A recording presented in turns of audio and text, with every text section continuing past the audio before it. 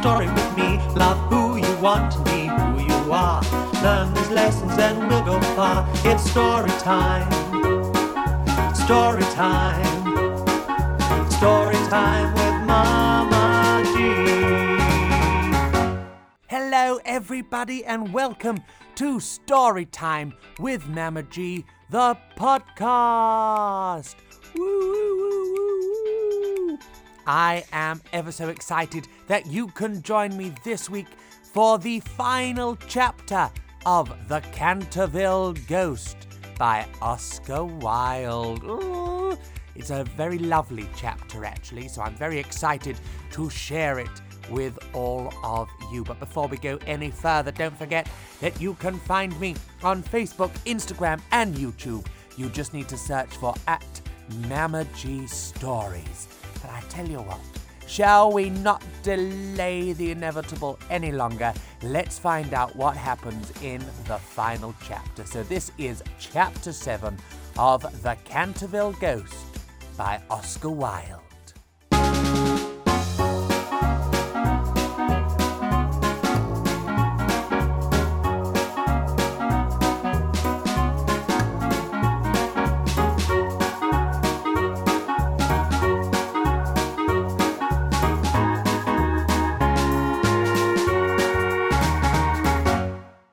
4 days after those curious incidents, a funeral started from Canterville Chase at about 11 o'clock at night.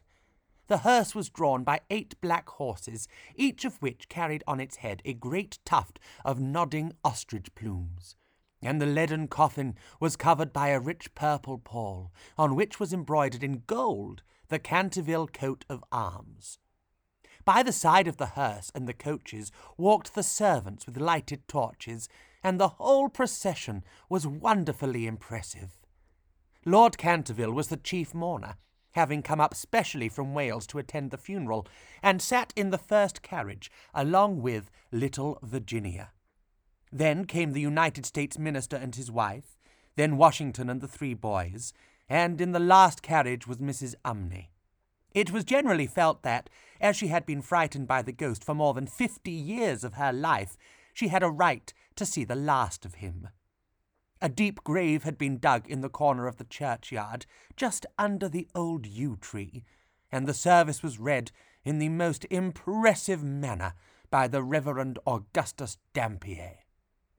When the ceremony was over, the servants, according to an old custom observed in the Canterville family, extinguished their torches, and, as the coffin was being lowered into the grave, Virginia stepped forward and laid on it a large cross made of white and pink almond blossoms.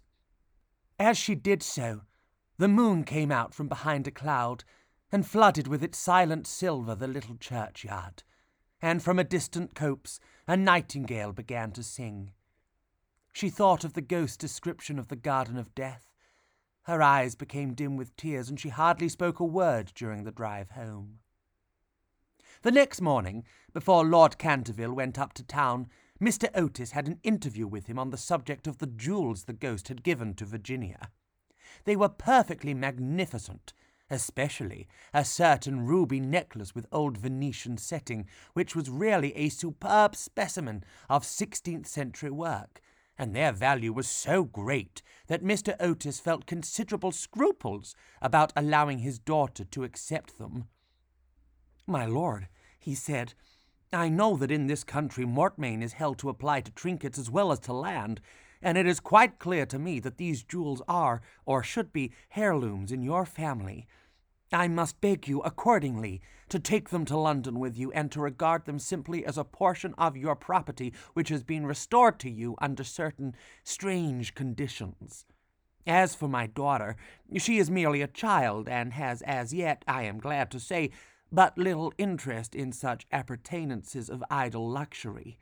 I am also informed by Mrs. Otis, who I may say is no mean authority upon art, having had the privilege of spending several winters in Boston when she was a girl, that these gems are of great monetary worth, and if offered for sale, would fetch a tall price.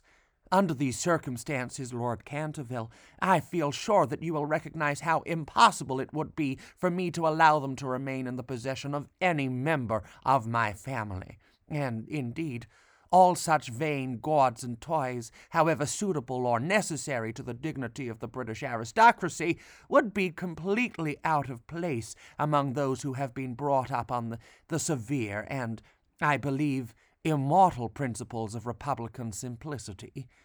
Perhaps I should mention that Virginia is very anxious that you should allow her to retain the box as a memento of your unfortunate but misguided ancestor. As it is extremely old, and consequently a good deal out of repair, you may perhaps think fit to comply with her request.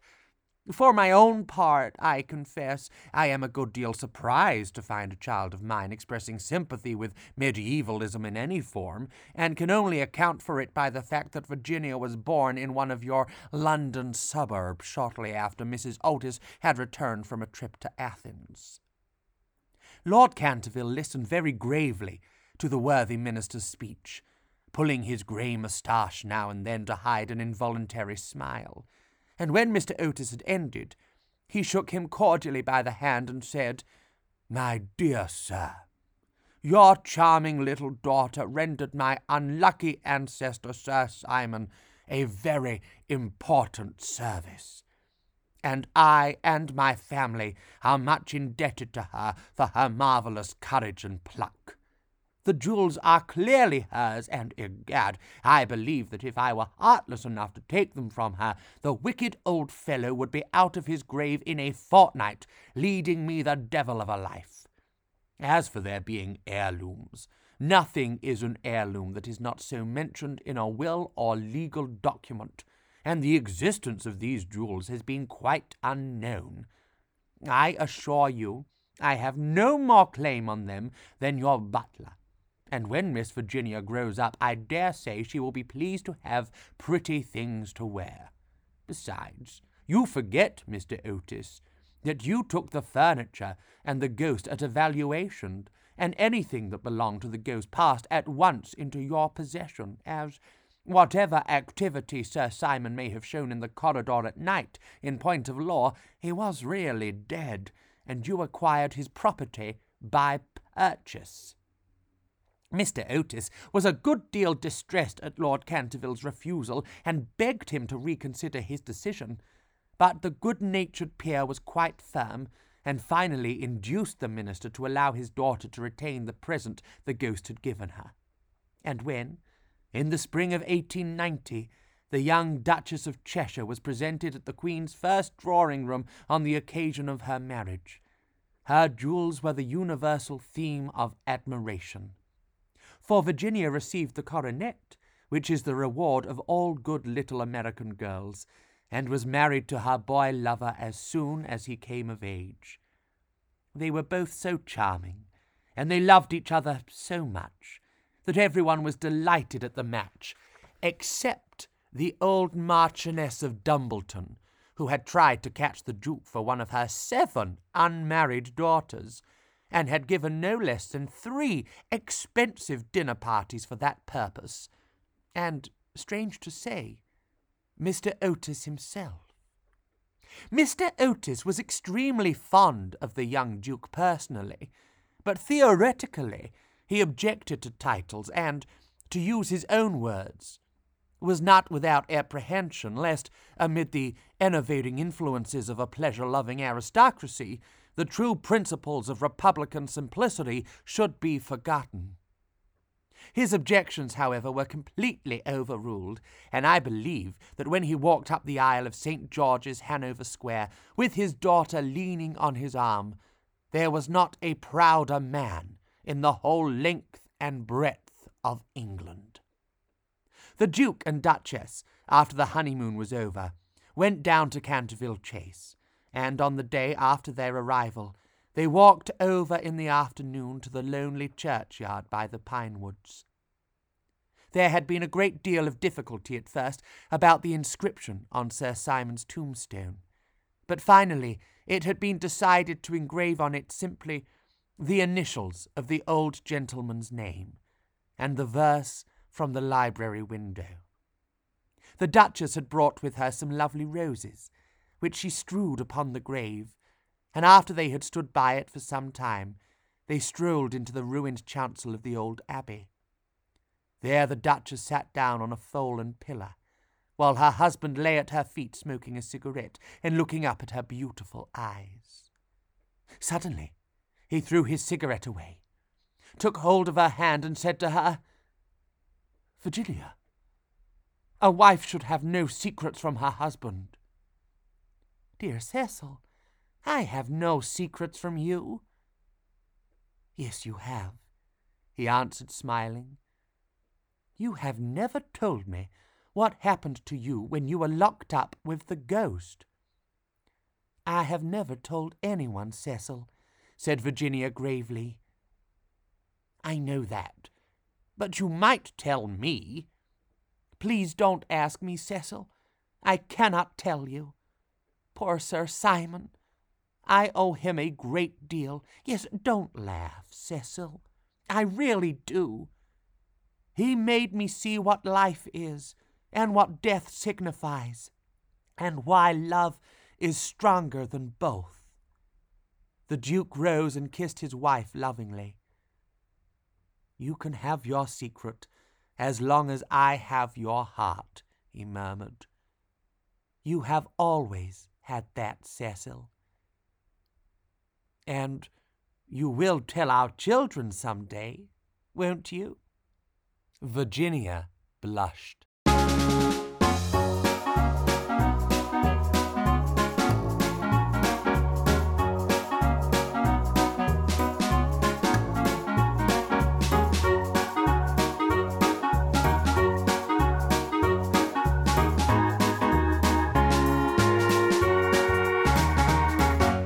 Oh, isn't that lovely? There we have it, the end of the story. Well, thank you so much to everyone who's listened to every single chapter. If you have bizarrely come to this podcast for the final chapter but haven't listened to the previous 6, don't worry. You can go back through my episodes and find the first 6 chapters of the story.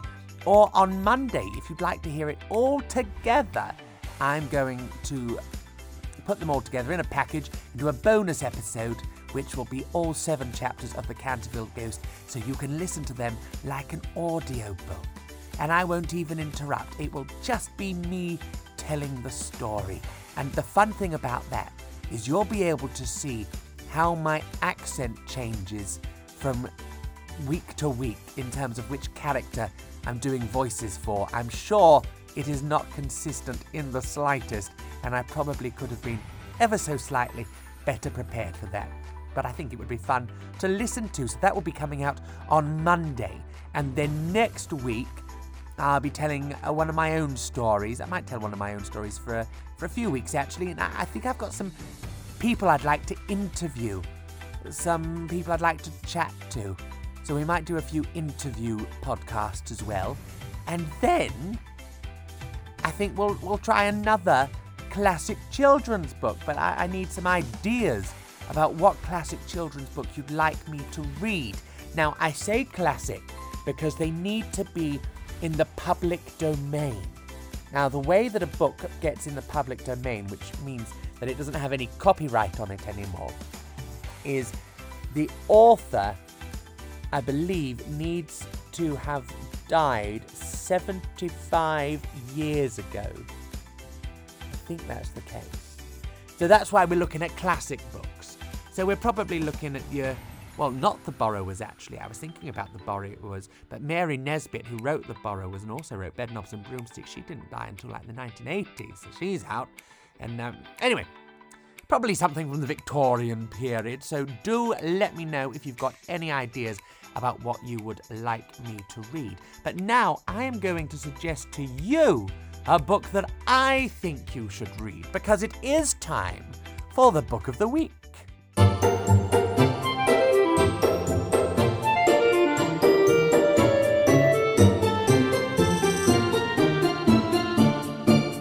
Now, the Book of the Week is called My World, McKeely and Seaver's Switcheroo and it is written and illustrated by Leanne Armstrong. Now, this is a rather lovely book about a couple of aliens, and they live in very different worlds.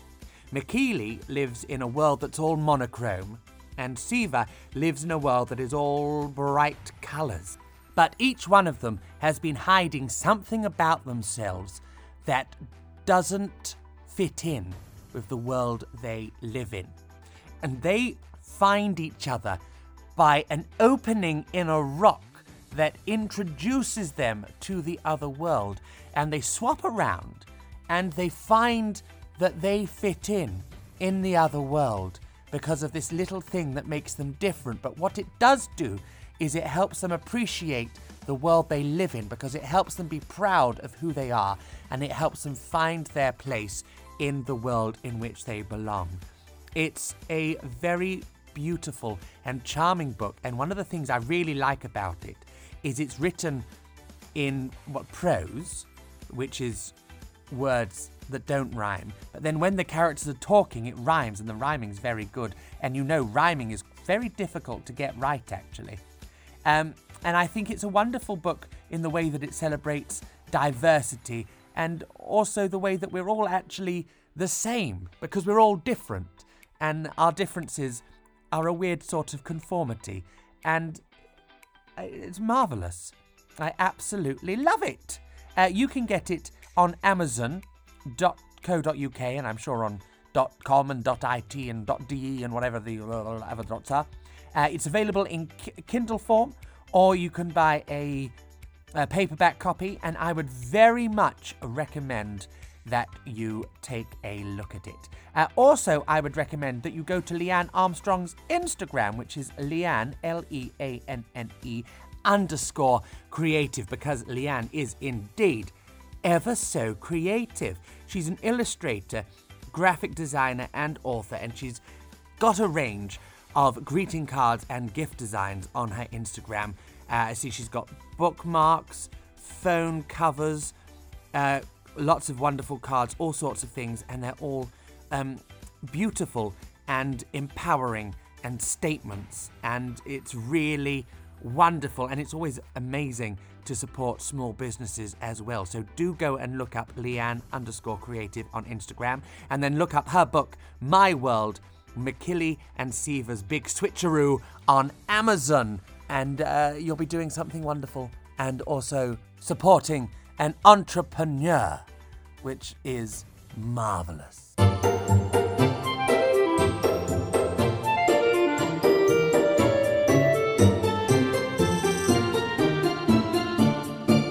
Well, thank you so much for joining me for another episode of Storytime with Mama G. Don't forget, you can find me on Facebook, Instagram, and YouTube. Just search for @MamaG_Stories.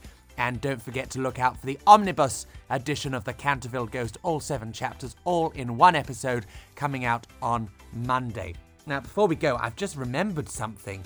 It's that one of my episodes last year was called The Second Black Queen of England, and it was about Queen Charlotte, who was a genuine Queen of England and is believed to have been black. And I don't know if any of you have seen Bridgerton recently, where it's a new program on Netflix, and it's very good, but it's got Queen Charlotte in it, and she is black, and I was so excited. And Bridgerton, in fact, is a wonderful series, an incredibly diverse series. It rewrites history, but also adheres to history. It's very interesting. It's very clever. It's certainly not for younger viewers, but if you're an adult, you will probably enjoy it very much. Also, I was going to say something else. I forget what I was going to say. Oh, also, I remember what I was going to say. Take a look at my Facebook Live from this Wednesday, because I spoke to an actor from Hamilton. Not Hamilton in Canada, but Hamilton the musical. And it's called Wesley Ryan, and he's recently gone viral with his cat Odie trying to interrupt a self-tape audition. So have a look at that video. Wesley was very interesting, and then I told a story with lots of show tunes in which I very much enjoyed doing. My Facebook Lives are every Sunday and every Wednesday at 6 p.m, whilst the UK is locked down, so do be sure to join in the fun. And of course, you don't have to be from the UK. You can watch it from anywhere in the world. And every Sunday at 1 p.m, I am on Glitterbeam Radio with Glitter Kids with Mama G. And this Sunday also I'm on at 8:45 p.m. on Glitterbeam Radio, hosting Glitterbeam's Lockdown Quiz. So do take a listen to that. I will see you all next week. Goodbye. It's story time with Mama G. Come and hear a story with me. Love who you want and be who you are. Learn these lessons and we'll go far. It's story time. Story time. Story time with Mama.